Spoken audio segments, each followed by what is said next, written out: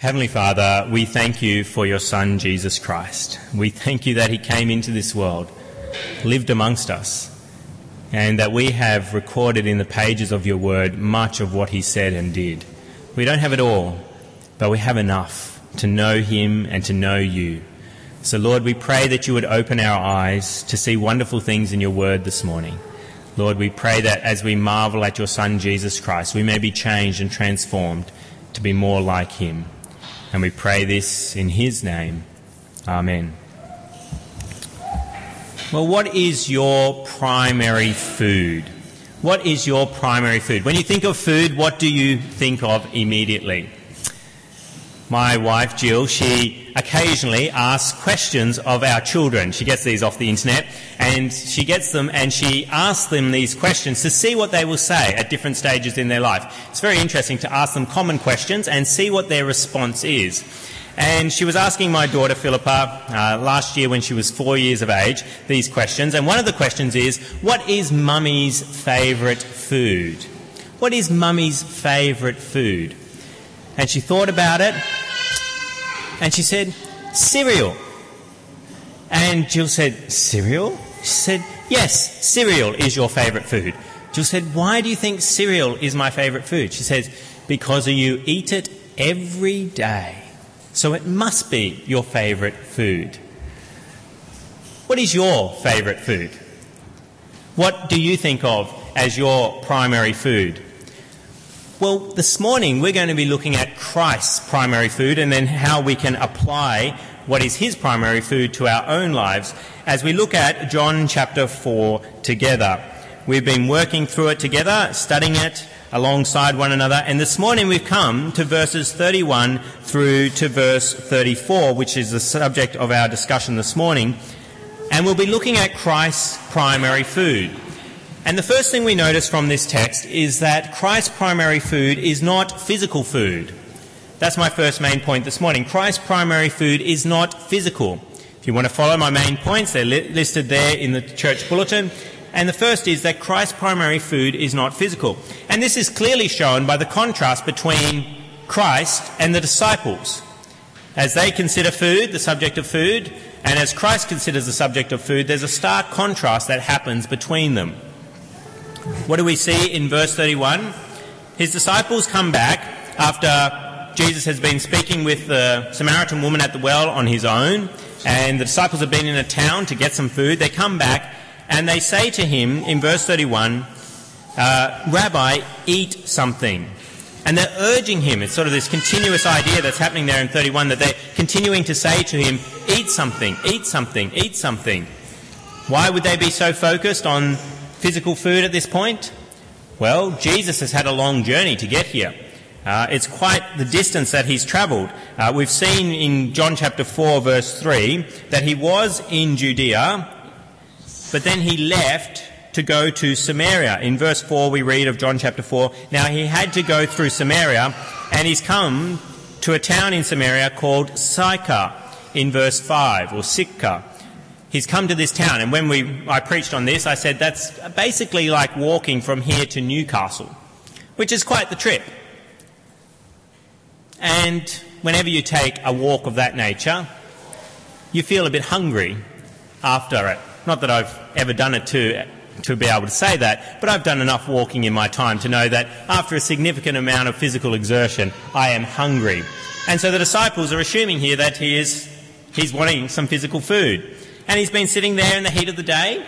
We know that this is the 6th hour. By verse 6 it says Jacob's well was there, and Jesus, tired as he was from the journey, sat down by the well. It was about the 6th hour. That means midday. He's there midday, and generally speaking, most people's tummy starts to rumble in the middle of the day, particularly if you're out in the heat. That's exhausting in itself. And so it's reasonable for these disciples to then start saying, well, we need to eat something. But Jesus says he has food that they know nothing about. Verse 32 we read, but he, that's Jesus, said to them, I have food to eat that you know nothing about. He mentions a different sort of food. The disciples are focused on this food, and you might think reasonably so, given the situation that Jesus has been through. But Jesus says, I have food to eat that you know nothing about. What is this food to eat? Well, for the disciples, we see again that their primary type of food is the physical food that they're aware of. What do they say in verse 33? They hear this from Jesus, and then they said to each other, not to Jesus, they sort of whisper. The disciples like to do this. You see it again and again in the New Testament. They sort of confer with each other. They said to each other, could someone have brought him food? What sort of food are they thinking of? Physical food. They're thinking, Jesus is talking about food. He's got food to eat that we know nothing about. It sounds like he's got some sort of stash that someone's brought him, and he's keeping it out of sight. Kind of like we keep the lollies out of sight of our kids at home. We've got another type of food that they know nothing about. Is that what Jesus is saying? They're focused on physical food, whereas Jesus' food is something different. And this whole experience of the disciples is reminiscent of what's just come with the Samaritan woman almost, isn't it? What was the discussion that Jesus had with the Samaritan woman? It was about water. What does he say to her? He asks her for a drink, and then in verse 10, Jesus answered her, if you knew the gift of God and who it is that asks you for a drink, you would have asked him and he would have given you living water. Jesus starts to talk to her about water. What is her mindset when she hears water? Verse 11, Sir, the woman said, you have nothing to draw with and the well is deep. Where can you get this living water? Are you greater than our father Jacob, who gave us the well and drank from it himself, as did also his sons and his flocks and herds? And then as we've unpacked this passage, we've seen together what he means by water. But she's got this focus on physical water, whereas Jesus has a focus on spiritual water. And here again we see that food is mentioned. And what is the natural response of Jesus' disciples? They think he must mean physical food, because that's what we mean by food. That's what's all important in our lives, particularly after we've had a long journey and we're sitting in the middle of the day, in the heat of the day. So the disciples' primary food is physical food. That's all they can think about. Jesus talks about another food and they still are going on about the physical food. So what is Christ's food? What is Christ's primary food? Well, that brings me to my second main point this morning. Christ's primary food is to do the will of God. Christ's primary food is to do the will of God. And we see that in verse 34. My food, said Jesus, is to do the will of him who sent me and to finish his work. Jesus says, my food is to do the will of him who sent me. Now, who is the one who sent Jesus? Well, Jesus tells us again and again, particularly in John's Gospel, that it is the Father, it is God who has sent him. John 8:16 says, I stand with the Father who sent me. I stand with the Father who sent me. So Jesus is someone who does the Father's will and sees the Father's will as his food, which means he stands in stark contrast to the rest of the human race. He sees his job in life, his food, what he lives for, as the will of the Father.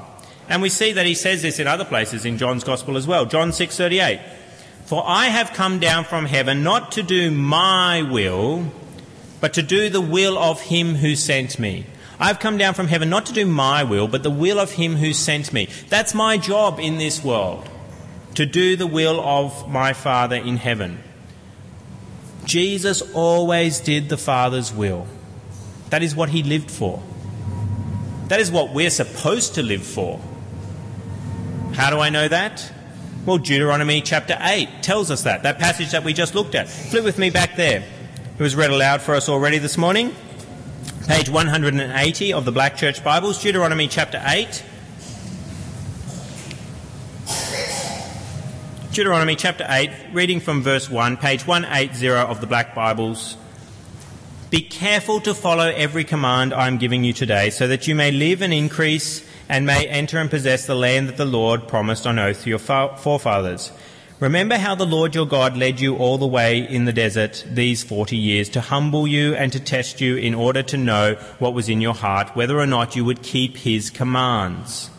He humbled you, causing you to hunger, and then feeding you with manna, which neither you nor your fathers had known, to teach you that man does not live on bread alone, but on every word that comes from the mouth of the Lord. What are we supposed to live on? every word that comes from the mouth of the Lord. We're meant to live on his commands, live on his will. But sadly, the human race doesn't do that. We see it again and again in our lives and in the lives of those around us and the pages of the New Testament and the Old Testament. I mentioned before that we've been studying Judges at our Sunday afternoon Bible studies at 4:30. And the book of Judges is about the people who lead Israel. But it's been a hard slog for us to study the book of Judges together at 4:30 p.m. on Sunday afternoons. Why? Because it's depressing reading. These are the leaders of Israel, and they're not doing the will of God. Yes, they sometimes do, but so often they fail. And by the end of it, you've got someone like Samson, who's just following other desires most of the time, rather than what God desires. It's depressing reading. And so Jesus, as someone who actually lives on every word that comes from the mouth of the Lord, someone who follows his commands, who does his will, stands then in stark contrast to the rest of the human race. For Jesus, his primary food was to do the will of God. That is his food. Is there anything else that is his food? Well, John 4 mentions something else. It's not just to do the will of the Father, something that ties in with that. And that brings me to my third main point this morning. Christ's primary food is to finish the work of God, is to finish the work of God. And we see that in verse 34 of John 4. Back with me on page 1053, verse 34 reads, "My food," said Jesus, "is to do the will of him who sent me and to finish his work." And to finish his work. Often we can start a job and then somebody else completes it. Or we can complete the work that somebody else has done. I do this in my own home. I give my children tasks, I show them how it's done, and then I go away and leave them to do it. Sometimes it requires a fair level of trust on my part to walk out of the room and so that they will complete it. And I do this even in the backyard with my son. We both have a vacuum for outdoor vacuum for leaves. I've got one that's on wheels for him, and I show him how to do it. I start him off and I say, "All those leaves over there, go for it." And then I leave him to it while I go off to vacuum another part of the pavement. He completes the job that his father has started. His father starts off, and then my son, Joshua, completes it. And that's what Jesus does as well. That is his food. The Father begins the work by sending the Son into the world, and then Jesus finishes the work. John 17 verse 4, Jesus prays to God the Father in John chapter 17, the high priestly prayer. And in verse 4 he says, "I have brought you glory on earth by completing the work you gave me to do." By completing the work you gave me to do. Same word, same Greek word that's translated finished back in John chapter 4 verse 34. Here in John 17 we see that Jesus recognises that he is completing the work of the Father. And what is that work that Jesus completed? What is the will of the Father for Jesus while he is on this earth? Well, it's to save sinners. To save sinners. In John 6 verse 39, Jesus says, "And this is the will of him who sent me." What is the will of him who sent me? What is Jesus' bread? "That I shall lose none of all that he has given me, but raise them up at the last day." What is his will for the Son? What is the Father's will? That Jesus would lose none of all those that have been given to him, but he would raise them up at the last day. The Father's will for the Son is that he would bring salvation to sinners, that he would raise them up at the last day with eternal bodies that live in glory with him in heaven. That is the Father's will, and Jesus completes that task. He makes sure that it is finished. How does he do that? He does one act that is marvellous, that completes things, that ends the battle between sinners and God. What is that? Well, it's at the cross. What does Jesus say on the cross? He says a number of things. What is one thing that he says on the cross that is relevant for us today? John chapter 19 verse 28 says, later knowing that all was now completed, finished, and so that the scriptures would be fulfilled, completed, Jesus said, I am thirsty. And when he had received the drink, Jesus said, it is finished. Same Greek word, finished, that is here in John 4:34. Jesus' food was to finish the work of his Father. The Father sent the Son into the world. The Son finished that work. He sent the Son to save sinners, and the Son finishes that work of saving sinners at the cross. Why does he say it is finished at the cross? Not because people are raised and kept to the last day, as is the will of the Father, but because that is the moment where sin has been paid for, and everything else is just an unravelling of what has already been done at the cross. The war is won when Jesus says it is finished. There may be battles still going on. We're in a spiritual warfare still today, but the war is won. It is finished. Sin has been paid for. We all deserve to be punished for our sins. But Jesus has taken that penalty for us. At the cross, he experienced the wrath that we deserve. And he paid it all. It's not as though there's more wrath still to come. No, it is finished. It is completed. It is fulfilled. The work that God gave Jesus was completed that day at the cross.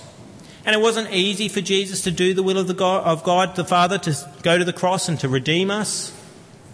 What do we see at the Garden of Gethsemane before Jesus goes to the cross? In Luke chapter 22, verse 41, we read, he withdrew about a stone's throw beyond them, beyond his disciples, knelt down and prayed, Father, if you are willing, take this cup from me, yet not my will but yours be done. An angel from heaven appeared to him and strengthened him, and being in anguish, he prayed more earnestly, and his sweat was like drops of blood falling to the ground. Was it easy for Jesus to live on this bread, to live on this food, to do the will of God and finish the work of God? It wasn't easy. It was hard work for him, but he did it. He completed it. He finished it. There at the Garden of Gethsemane, not finished yet. At the cross, it is finished, was his cry. Which means that if you put your trust in Jesus Christ today, it is finished. The wrath of God has been paid for by Jesus. If you're not a Christian, you're here this morning, I encourage you to do that today. Don't live under the wrath of God any longer. Trust in Jesus Christ now. And have Jesus complete that work for you, paying the wrath of God in your place. It's marvellous truth that comes through here in John chapter 4, verse 34, that Jesus does the will of God and completes the work of God because it is his food. He does this because it energizes him. Why does he call it food? Because it gives him strength. To do God's will gives him strength. Just like when we eat food, it gives us strength to continue the task. Doing God's will gives him strength. And here we see that he is focused on this food. The disciples have come back. They're focused on physical food. What is Jesus focused on? Saving people. What does that mean? That means that Samaritan woman over there that he's been speaking to is the will of his Father at this point in time. As he addresses her, he shares the gospel with her that he is the Christ, and he's in the process of saving her. And they're wanting to talk about physical food. And now this group of people, we see in verse 28, then leaving her water jar, the woman went back to the town and said to the people, come see a man who told me everything I ever did. Could this be the Christ? They came out of the town and made their way toward him. And then the disciples want to talk about physical food. He sees these people coming out and he says, this is my food. I don't care about physical food in comparison to sharing the good news with these people. because that means salvation for them. And that is the will of my Father for me, is to bring about the salvation of sinners. So that is Jesus. What is his food? It's to do the will of God and complete the work, finish the work of God. What does that mean for you? Well, in the Scriptures, we know we have to be like Christ. We're meant to follow his example. And although the human race is terrible at doing the will of God and living on every word that comes from the mouth of the Father, we should have that as our primary food. And so that brings me to my fourth main point this morning. Our primary food should be to do the will of God. Our primary food should be to do the will of God. We shouldn't be like the disciples and the Samaritan woman who think physical bread and physical water is all you need. That is not your primary food. That's the thinking of pagans. How can I sustain myself in this world? Because this world is it. After this, it's all over. So I have to run about having food as my primary objective in life. Food and water. If I have those two things, I'm okay. That's not what we're supposed to be about. John 6:27, Jesus says, "Do not work for food that spoils, but for food that endures to eternal life, which the Son of Man will give you. On him God the Father has placed his seal of approval." Our food is to do the will of God. Now, what is the will of God for you? What should be your food? Well, firstly, you need to believe in God. John's Gospel, in verse 28, it says, "Then they asked him, 'What must we do to do the works God requires?' And Jesus answered, 'The work of God is this, to believe in the one he has sent.'" What is the work of God? What is the work that God requires? Jesus answers, "The work of God is this, to believe in the one he has sent." What's the first thing you're meant to do if you're going to do the will of God, if you're going to have God's will as your food? Believe in God. Have faith in God. Trust in him. And trust in his Son, that his Son died in your place. If you don't believe in God, you're not going to do anything else for him, are you? It starts with faith. If you don't trust someone, you're not going to do anything for them. You need to trust them. And that's what you need to do. If you're going to do the will of God, trust that Jesus has paid for your sins. And then once you have done that, keep God's other commands. Love the Lord your God with all your heart and love your neighbour as yourself. And that includes loving others by witnessing to them, by encouraging them to seek Christ. And that's what, of course, John chapter 4 and the verses that follow this are going to start talking about. It's going to start talking about witnessing to others, because that's what Jesus is doing. He's doing the will of the Father, which is saving people, and that's what we need to do as well. We need to start looking around like these disciples should be, and not looking at physical food, but looking at how can I save others. Our food is meant to be believing in God, and then as a result of our faith in him, to follow his commands. What else should be your food if you're to follow the example of Christ? Well, our primary food should be to finish the work of God, to finish the work of God. God has started a wonderful thing in you if you're a believer in Christ. You're meant to continue doing the work that he has started in you. You need to finish it. It's kind of, your life is like a tapestry or a colour by numbers picture. Our children have this kind of thing where they have colouring in sheets, and rather than you having the freedom to colour wherever you like, there's little numbers that are matched up with colours, and you're meant to colour those in. There may even be some for adults these days. There seems to be this craze at the moment for adults to be into colouring. You can get colouring in books for adults, and they sit down with their colouring in pencils and colour in books. It's not my kind of hobby, but it's evidently taking off in the States and here in Australia. But that's how your life is. God has mapped it out, says this is what I want you to do, and then you're meant to do it. You're meant to finish the work. You're meant to complete that work. Good intentions are not good enough. You need to take action and finish the work of God. There's that famous parable in Matthew chapter 21. Turn with me there, page 978. This famous parable that illustrates this concept. Page 978, Matthew chapter 21, and I'll read from verse 28. where Jesus says, Matthew chapter 21, verse 28, page 978. Verse 28 reads, "What do you think? There was a man who had 2 sons. He went to the first and said, 'Son, go and work today in the vineyard.' 'I will not,' he answered. But later he changed his mind and went. Then the father went to the other son and said the same thing. He answered, 'I will, sir.' But he did not go.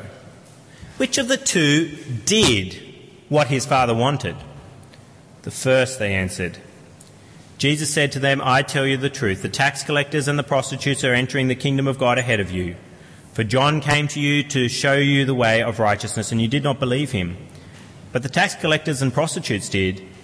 And even after this, you saw this, you did not repent and believe him." We are all sinners. We've all not done the will of God. But if we decide to live on his word, that is our food, and we are going to do his will from now on, then we must do it. We must finish the work. We must continue. It's not good enough to be the son that says, "I will," but then doesn't do it. Tax collectors, prostitutes, held up as examples there in Matthew 21 as people who have not done the will of the Father. But what are they doing? They're entering the kingdom of heaven. Why are they entering the kingdom of heaven? Because they're repenting, because they're believing in Jesus, and they're doing the will of the Father now. We need to follow the example of Jesus, do the Father's will, and finish the work of God. We want to be like Paul, who says in Acts chapter 20, verse 24, "However, I consider my life worth nothing to me, if only I may finish the race and complete the task the Lord has given me, the task of testifying to the gospel of God's grace." You want to have the will of God as your food? Then you need to continue doing his will and finish doing his will. Finish your life as one who has finished the race, who has completed the task of God. Now, why bother? Why bother having the will of God as your food? Why not focus on physical food as the pagans do? Well, the physical food only gives life for a short time, whereas the food that is the will of God gives eternal life. What does Jesus say? That verse I quoted before, John 6, verse 27, "Do not work for food that spoils, it's decaying itself, and you're decaying." When you eat that food, it just gives you a bit of energy for a short period of time. "Do not work for food that spoils, but for food that endures to eternal life, which the Son of Man will give you." It gives eternal life. If you get stripped away from all food, all water, yet still do the will of God, you will live forever. You may not live for very long here on earth, but you will live forever, because the will of God has been your food. And if the will of God is your food, it energizes you to do his will here on earth. Food, physical food, is delightful and refreshing. And I encourage you, have lunch today and have dinner too. It is a good thing. Jesus, it's not as though Jesus never ate. He did eat physical food. But the thing that should give us primary joy in this world is to do the will of God. It can be delightful and refreshing to do the will of God. It can be hard work, as we see Jesus found in the Garden of Gethsemane. It can be hard to do what God wants you to do. But other times, as you're doing the will of God, there's a joy and refreshment that comes as when you might drink your favourite cup of coffee. But even better, when you witness to someone and you see them come to Jesus Christ, there's a joy and a refreshment that no physical food can give you. When you counsel someone about the will of God, because you're told to do so, that's what God's will is for you, to share the good news with those around you. When you counsel someone and you see a Christian brought back to the right path because of the words that you spoke, it's refreshing. It's encouraging.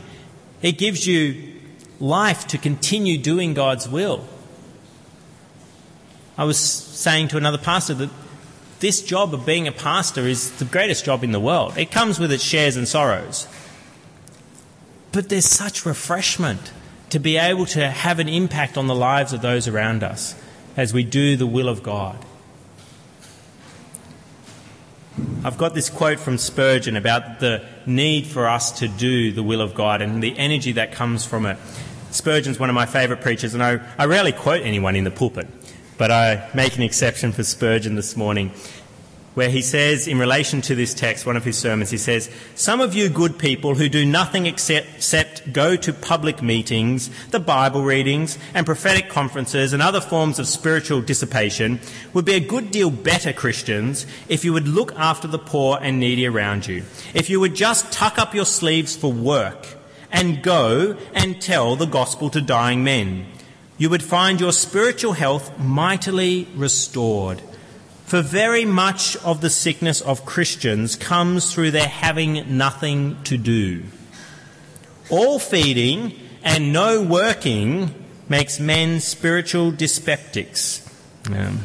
Dyspeptics being... it's the whole idea of having an upset stomach and you're sort of angry, unhappy because of your stomach. Your spiritual dyspeptics.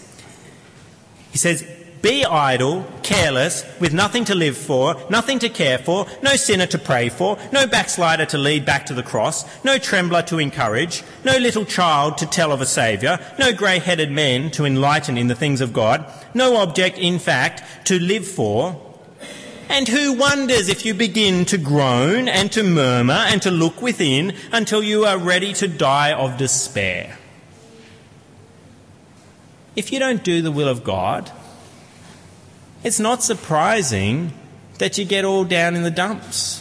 Just as if you don't eat, you get down in the dumps and get a little bit angry and a little bit upset about things. If you miss lunch and then miss dinner, you see it coming out. If you don't live on God's word, if you don't do his will, if you don't finish his work, then it's not surprising you don't feel very happy about your life. If we live on God's word, if that is our primary food, we have purpose, we have drive, we have something to do. And that energizes us and makes us happy as physical food cannot. What is your primary food? May it be to do the will of God and to finish his work. Let's speak to him now. Let us pray. Heavenly Father, we do thank you for every good gift that you give us. We thank you that you give us this day our daily bread, that you're concerned about our physical bodies and you meet our needs. But Lord, we pray that above all of this world, all the good gifts that you give us, may our food be to do your will and to complete the work that you have set for us. May we be like your Son, Jesus Christ. It is so marvellous that he was willing to do your will at all times, and he finished the work. How could we not follow such a leader? He stands in stark contrast to all the leaders that have come before. And so, Lord, may we rally to him and follow his example, and may we live on your food that endures to eternal life. And we pray this in Christ's name. Amen.